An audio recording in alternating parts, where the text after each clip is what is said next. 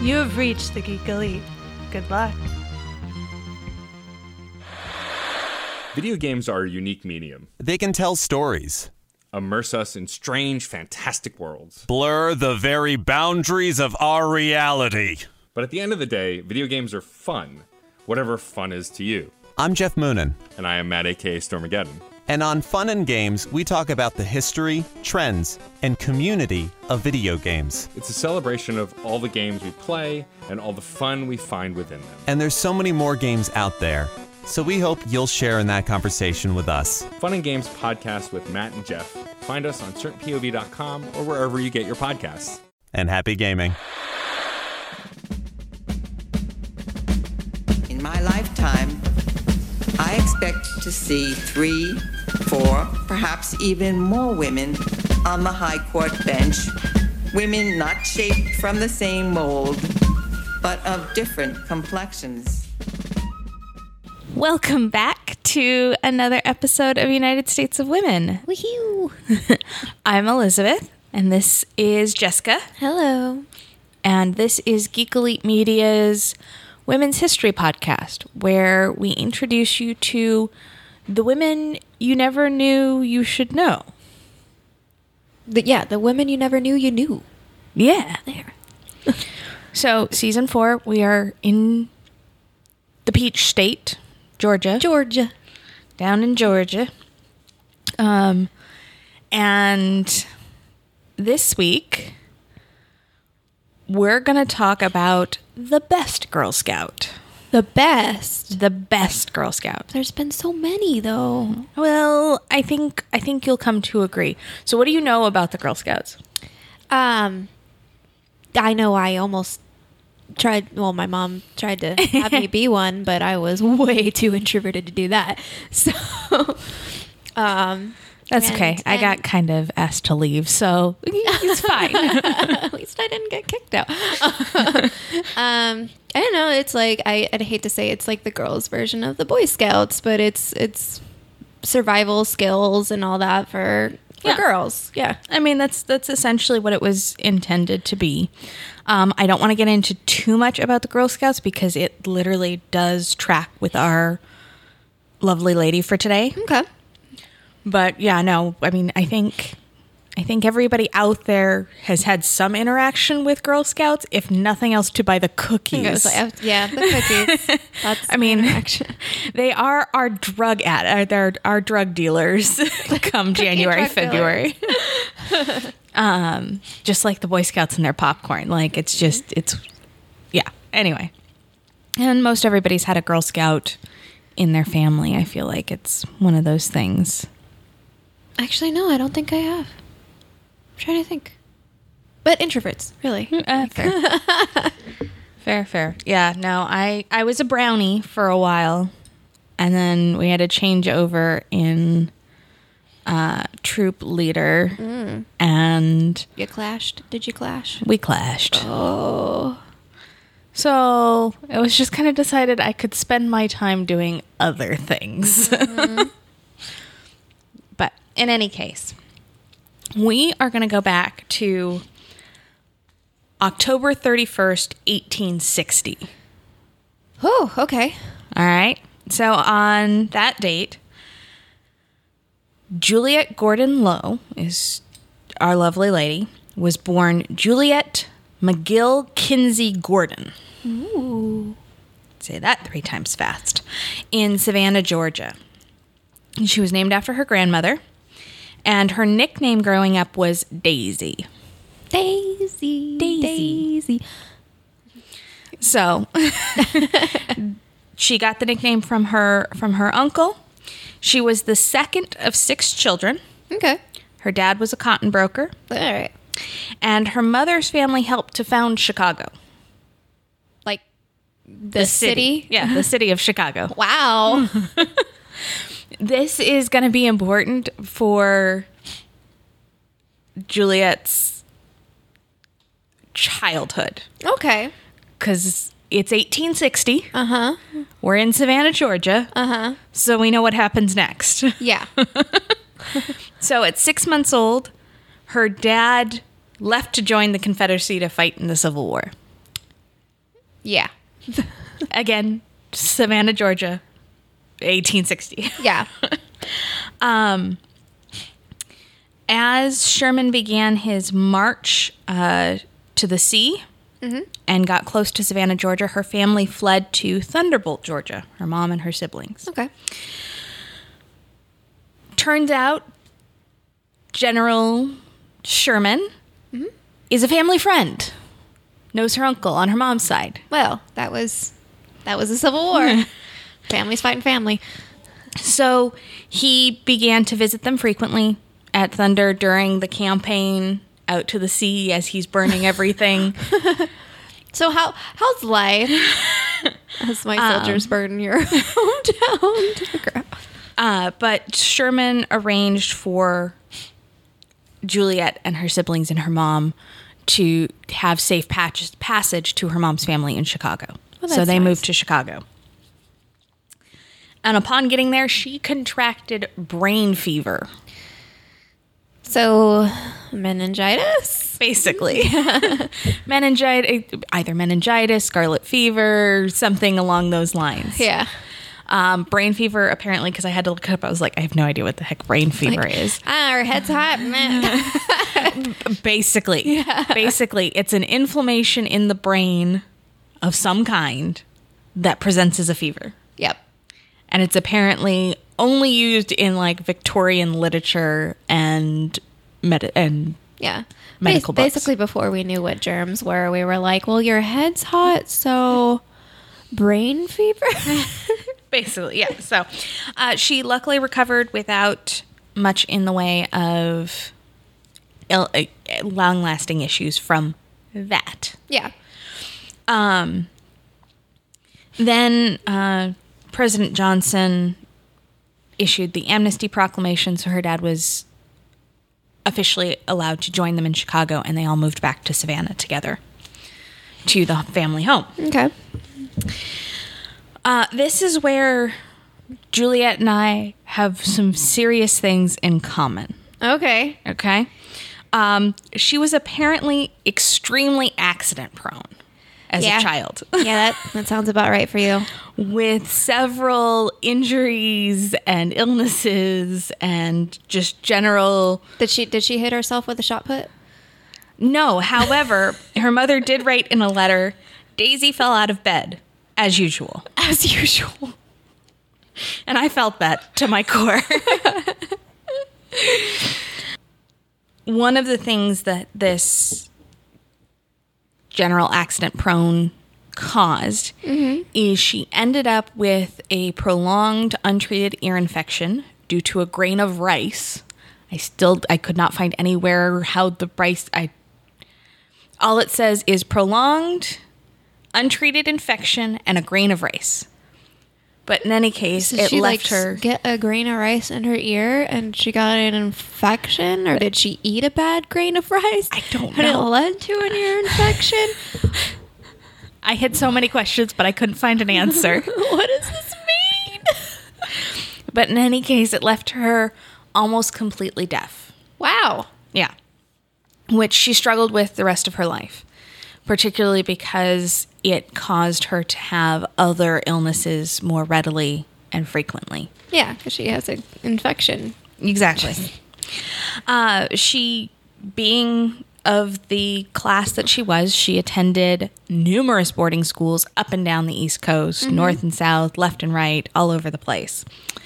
However, she did not particularly enjoy her studies. Well, like, Being deaf is yeah, probably... I imagine her teachers weren't that great at that time. Yes. Well, and on top of that, at least some of the historians suggest that she probably also suffered from possibly dyslexia or some other... Well, she had a brain fever when she was really young, so I imagine that messed up her neurological development quite significantly.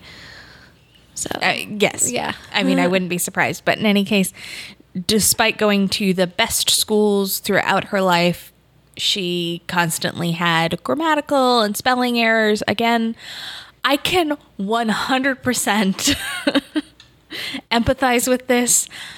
I am fortunate not to have dyslexia. I just can't spell.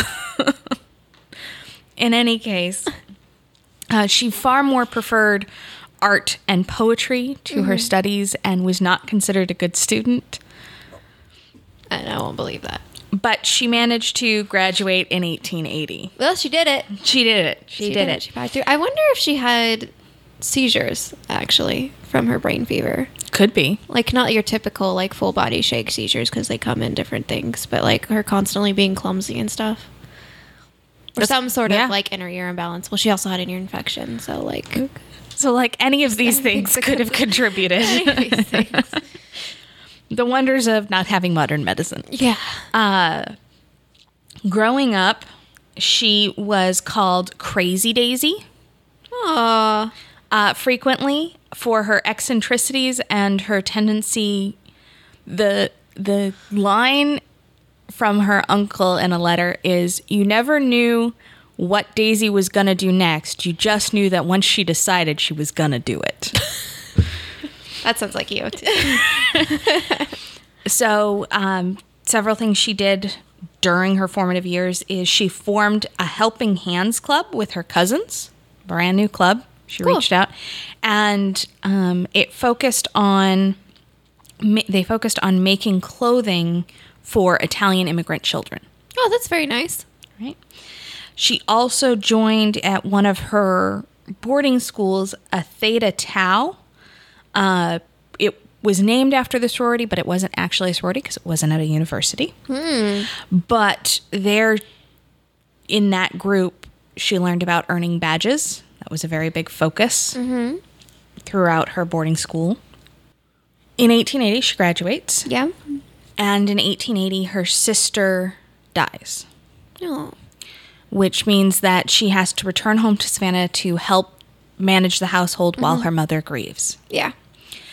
It's at that time that she would meet her future husband, William Lowe, who was a son of a family friend.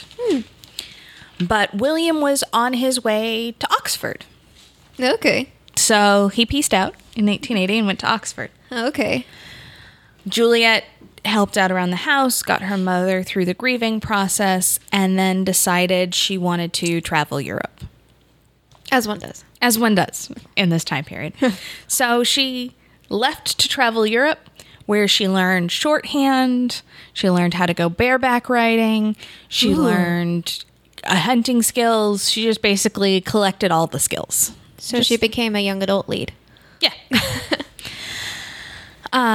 She ended up in London in 1884, where she met up with William, and he proposed in 1885. They returned to Savannah to get married on her parents' wedding anniversary, December 21st, 1886. Huh. They then honeymooned in Georgia and moved back to London, buying a house in London and in Scotland where they'd split their time. Ooh. So they would do the social season in London and the hunting season in Scotland. Yeah. Because that's a thing you do when you're of the aristocracy. But that's okay. Due to the weather and Juliet's proclivity for illnesses, they ended up starting to spend more and more time apart. And William was not faithful, had multiple affairs, and a gambling problem. Is he a man of the 1800s, or is he a man of the 1800s? In any case, it all came to a head in 1901 when he brought Anna Bridges Bateman, the widow of Sir Hugh Annalise Scaversville Bateman, Okay. to their house in Scotland, and basically started having the affair out in the open. So Juliet left to stay with friends and family, but Did they have any children? they did not have any children. Okay. She wasn't able to conceive, so that was another one of those strains on the marriage. So she left to stay with friends and family, but she was concerned, because it is the 1880s, that he would ask for a divorce. So she asked him to wait a year before any decisions were made. After that year, he asked to live apart permanently, which she agreed to. He then started withholding money from her Okay. in an effort to get her to file for divorce. So in 1902, she spoke with a divorce attorney and learned that at the time, the only way divorce would be granted is if she proved adultery and abandonment or adultery and abuse. I feel like she got both there. Like, I mean, she definitely got adultery and she got abandonment. Yep. But to prove that, she would have to name Bateman, obviously, and just generally destroy everybody's reputation. So, But burn it to the ground. Okay. No, I understand. It's the early 1900s. yep. So in 1903, Juliet and William enter into a support agreement, which awards her £2,500 a year, the home that they own in Savannah, and stocks and securities, All right. which she then takes the money to purchase a home for herself in London and a home right next door that she rents out to earn income. All righty. Right? So, to try and avoid damaging everybody's reputation too much, they go about the divorce the slow way. Just painfully slow. It comes and it comes and it comes. And then in 1905, January 1905, William has a stroke. Or what is possibly a stroke. They aren't able to say that. The historians just presume that it's a stroke based off of everything going on. Yeah. In any case, she pauses the divorce proceedings because it is wrong to seek a divorce from him when he can't defend himself. So she waits until he, recovers. And he recovers. And then in June 1905, he has a seizure and dies. The divorce was never finalized. Well, now she's a widow. So now she's a widow. But after the funeral, it's revealed that he had a new will drawn up and left everything to Bateman and had revoked the 1903 support agreement that he had entered into with Juliet. So his sisters and Juliet fight the will. His sisters? His sisters. Yeah. They're like, no. You ain't giving it all to your mistress.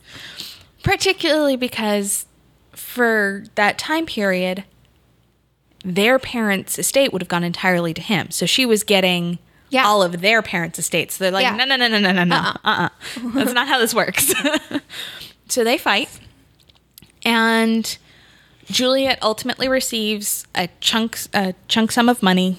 I can't find an exact amount. The house in Savannah that she had been promised, with its surrounding lands, and the stocks and securities the support agreement had. Basically, she gets the support agreement plus a lump sum instead of payments. All right. So, while this is going on, she decides, you know what, F it, I'm going to travel again. And she takes sculpting classes, and she does charity work, and she learns just basically all the more skills. Yeah. All the more skills. So now we get to the meat of her life, because she had to get rid of the useless husband to really get going. In May 1911, she met Sir Robert Baden-Powell Okay. at a party. Ooh. Powell is the founder of the Boy Scouts. Oh, okay, cool. I knew that name. Yep. At the time, Boy Scouts already had 40,000 members throughout Europe and the United States. It stressed the importance of military preparedness and having fun. Juliet was so intrigued by it that they became close friends and spent a large amount of time together so he could teach her everything that he knew about how he got the Boy Scouts going. Aw. In August 2011, Juliet became involved with the Girl Guides, which was at the time headed by Powell's sister. Okay. Okay.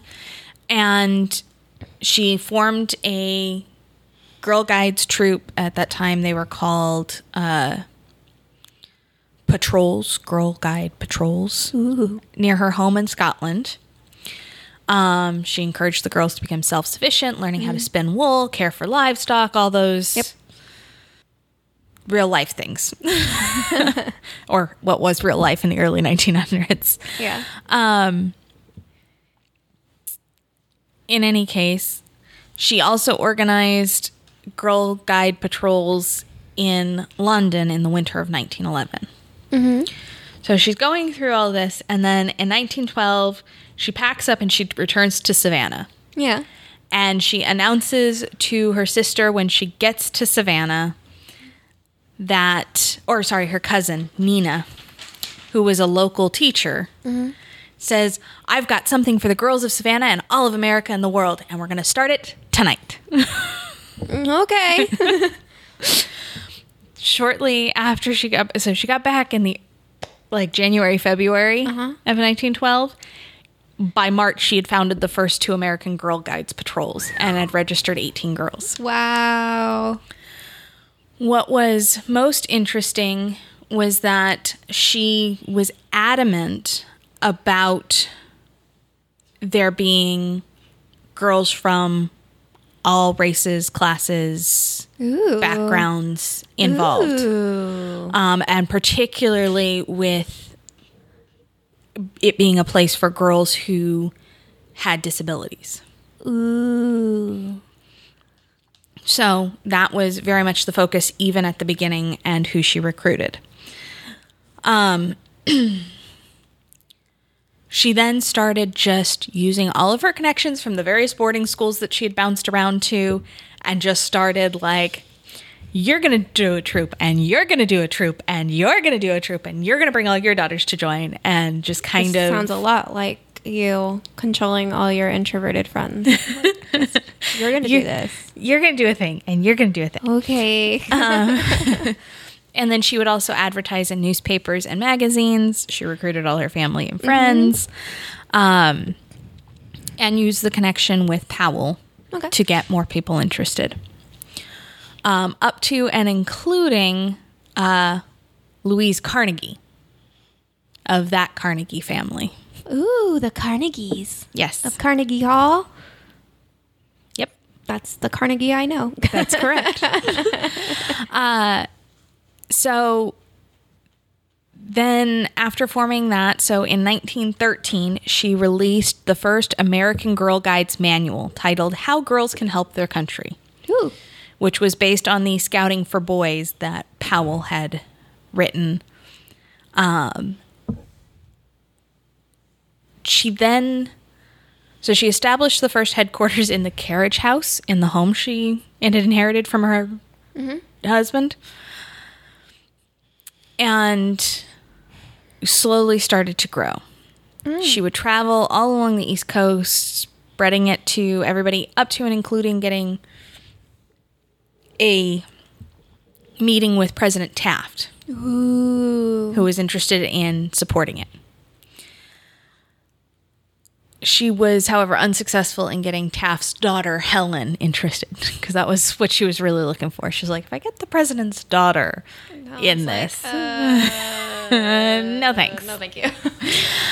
At the time, there were a number of organizations trying to be the Girl Scouts, essentially. The biggest rival to Juliet's was the Campfire Girls. Cute. Right? Headed by... Oh, God, I just lost his name. James E. West. There we go. A man? Yep. Ew. Who was the chief executive of Boy Scouts of America at the time. Because Powell was British. Okay, right. So he did all the European Boy Scouts. The CEO of the Boy Scouts of America, James West, created the Campfire Girls. And Juliet at one point tried to convince him to merge the Campfire Girls and the Girl Guides into a single entity. And he refused because Women. no. Oh, okay. Because he was West was concerned that many of the activities the Girl Guides participated in were gender inappropriate, and he was concerned that the public would question the masculinity of the Boy Scouts if they participated in similar activities. That's why it's called the oh my God. So he's like, no, you don't crochet enough. Yes, You do too much outdoors. hunting. Yeah, you teach them too much knot tying and how to camp and survive on their own. This You're can't still ladies. If you do the things the boys do, then the boys are girls. Yep. That's not how that works. But clearly that's how it works. So after that, they continued to compete in growth. Campfire Girls was growing at a faster rate, mostly because it was connected to the Boy Scouts network. Yeah. Although Juliet continued to use all of her connections to get them to grow faster. So Juliet decided she needed to shake things up. So she returned to London to try and get some inspiration from the Girl Guides' success back there. Yeah. And she made the determination that really what they needed to do was rename themselves Girl Scouts as opposed to Girl Guides, because scouting represented the American pioneer ancestry. West objected. Naturally. However, because Powell still was the founder, he gave Juliet the blessing to use the name. No. I like her more than you. Although they did keep Girl Guides for the British version, because that made more sense for there. In any case, she returned ready to change the name, and she came back to discover that the people she'd left in charge had already changed the name, because they're like, yeah, no, it should have been Girl Scouts all along. We're the Girl Scouts. And she's like, oh, you guys. So, which I thought was really hilarious. Yeah. But so in 1913, when she gets back, name gets changed, and she decides to set up a headquarters in DC. Okay. And she becomes, she hires a national executive secretary, and she starts to decide that she needs a centralized and uniformity to make it really grow. That was the other big thing that she figured they were missing. So the headquarters became where girls could purchase their badges, get the newly published handbook, How Girls Help Their Country, so on and so forth. And then she continued to recruit, including she met with King George V and Queen Mary of Teck. She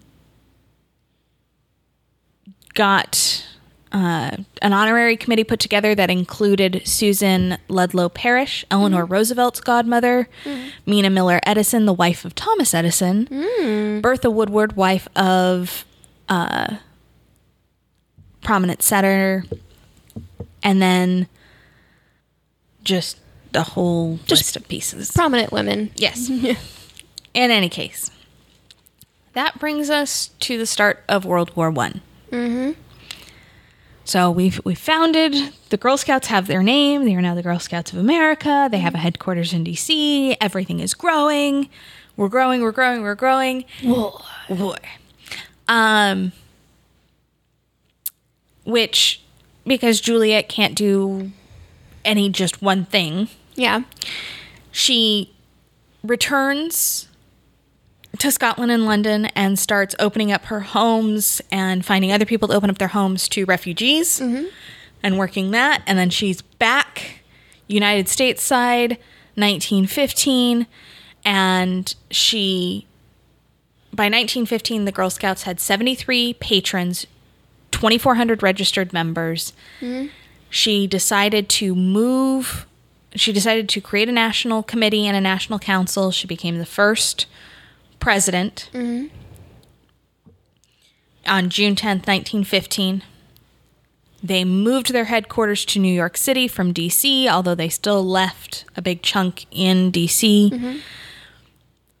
And they began to do... So the Girl Scouts taught how to grow, harvest, and can their own food at all of the headquarters and through all of the troops to help with the World War I efforts once the U.S. entered. They also partnered with the Red Cross to create bandages, scrapbooks for wounded soldiers, smokeless trench candles for soldiers to heat their food with. Ooh. They created clothing, just generally like all the things. Yeah.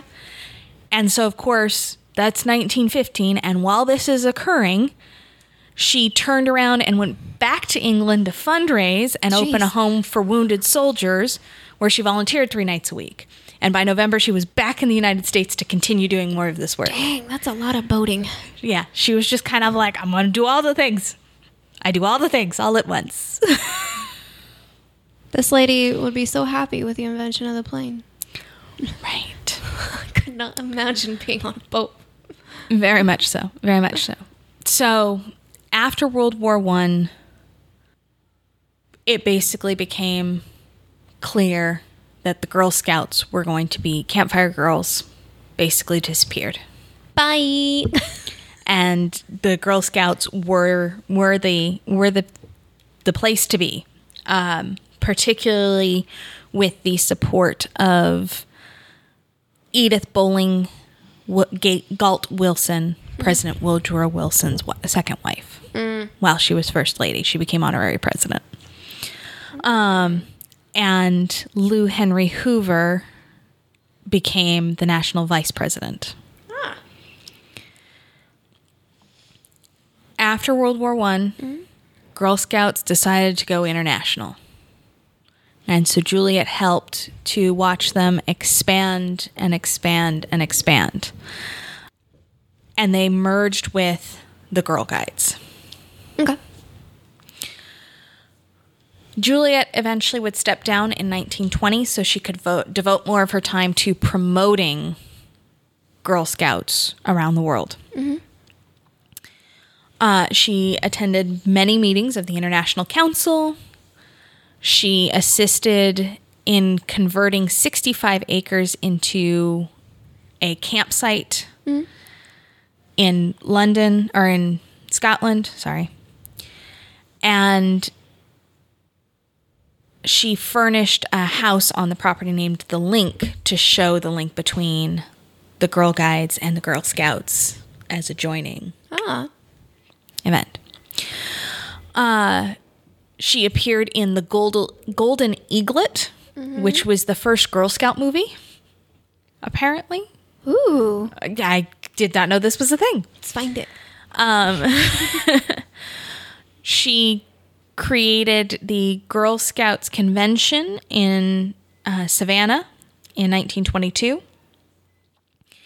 And after the 1922 convention, she began planning and converting Cloudlands in Cloudland, Georgia, which is now where the big national camp is. Oh. And it was all basically funded through her. And it's been renamed Camp Juliette Low. Oh. In 1923, Juliet developed breast cancer. But she would keep it a secret till it finally took her life. She caught the flu, and after an operation to remove the malignant lumps, she was bedridden until February 1924. When she recovered, she resumed her work, continuing to travel back and forth and do all of the things. She would secretly have 2 more operations to try and cure the breast cancer, but was informed in 1925 that she had about 6 months to live. Yeah. She would then travel to Liverpool to try a experimental treatment with an IV containing a solution of colloidal lead. Basically, the first try at chemotherapy. Yep. And so she spent her 66th birthday fighting lead poisoning Yeah. because it didn't work. But despite being told in 1925 that she only had 6 months to live, she would going through lead poisoning. she would continue to work and fight the cancer until January 17th, 1927, Wow. when she died in her home in Savannah, Georgia. An honor guard of Girl Scouts escorted her casket to her funeral at Christ Church the next day, and 250 Girl Scouts left school early that day to attend her funeral. Oh. Her tombstone reads, "Now abideth faith, hope, and love, but the greatest of these is love." She was buried in her Girl Scout uniform with a note in her pocket stating, "You were not only the first Girl Scout, but the best Girl Scout of them all." Oh. Oh. I like this lady. Right? Make a documentary on her. Like a good one. On May 29th, 2012, the centennial anniversary of the Girl Scouts founding was commemorated when Lowe was honored with the Presidential Medal of Freedom, posthumously. And in 1979, she was inducted in the National Women's Hall of Fame. And that's the story of Juliette Gordon Lowe. Daisy. Daisy, the best Girl Scout of them all. That's cool. Right? Now I wish I was a Girl Scout. But people. Socializing. You just don't like people. Socializing. Can I just learn how to ride a horse bareback without like having teen drama? No. I don't know. I don't think so. But yes. So, yeah, that's the Girl Scouts of America. Founded in Savannah, Georgia. On a demand of, I have an idea and it's going to occur tonight. Yep. I personally just appreciate the miracles of modern medicine so that my clumsiness and accident proneness does not cause me any ear infection that goes untreated, causing me to be deaf. Just don't get a grain of rice in your ear, I guess. Yeah, but I mean, if you fall in a pile of rice, you don't know what's going to happen. Probably is what happened. Or she was like reaching up to get the rice container. Probably. That seems more likely for me. I don't know. I just a grain of rice. One grain, not two. Yeah, no, and that is all that I can find is just it's due to an untreated untreated infection and a small grain of rice. And a small grain of rice. That's what's getting me. Yeah. Not like caused by a small grain of rice. And a small grain of rice. I don't know. That is the wording. That is the wording I got. So citations. Obviously, the Georgia Women's Hall of Fame, the National Women's Hall of Fame, entry on Juliette Gordon Lowe by Dr. Kelly A. Spring.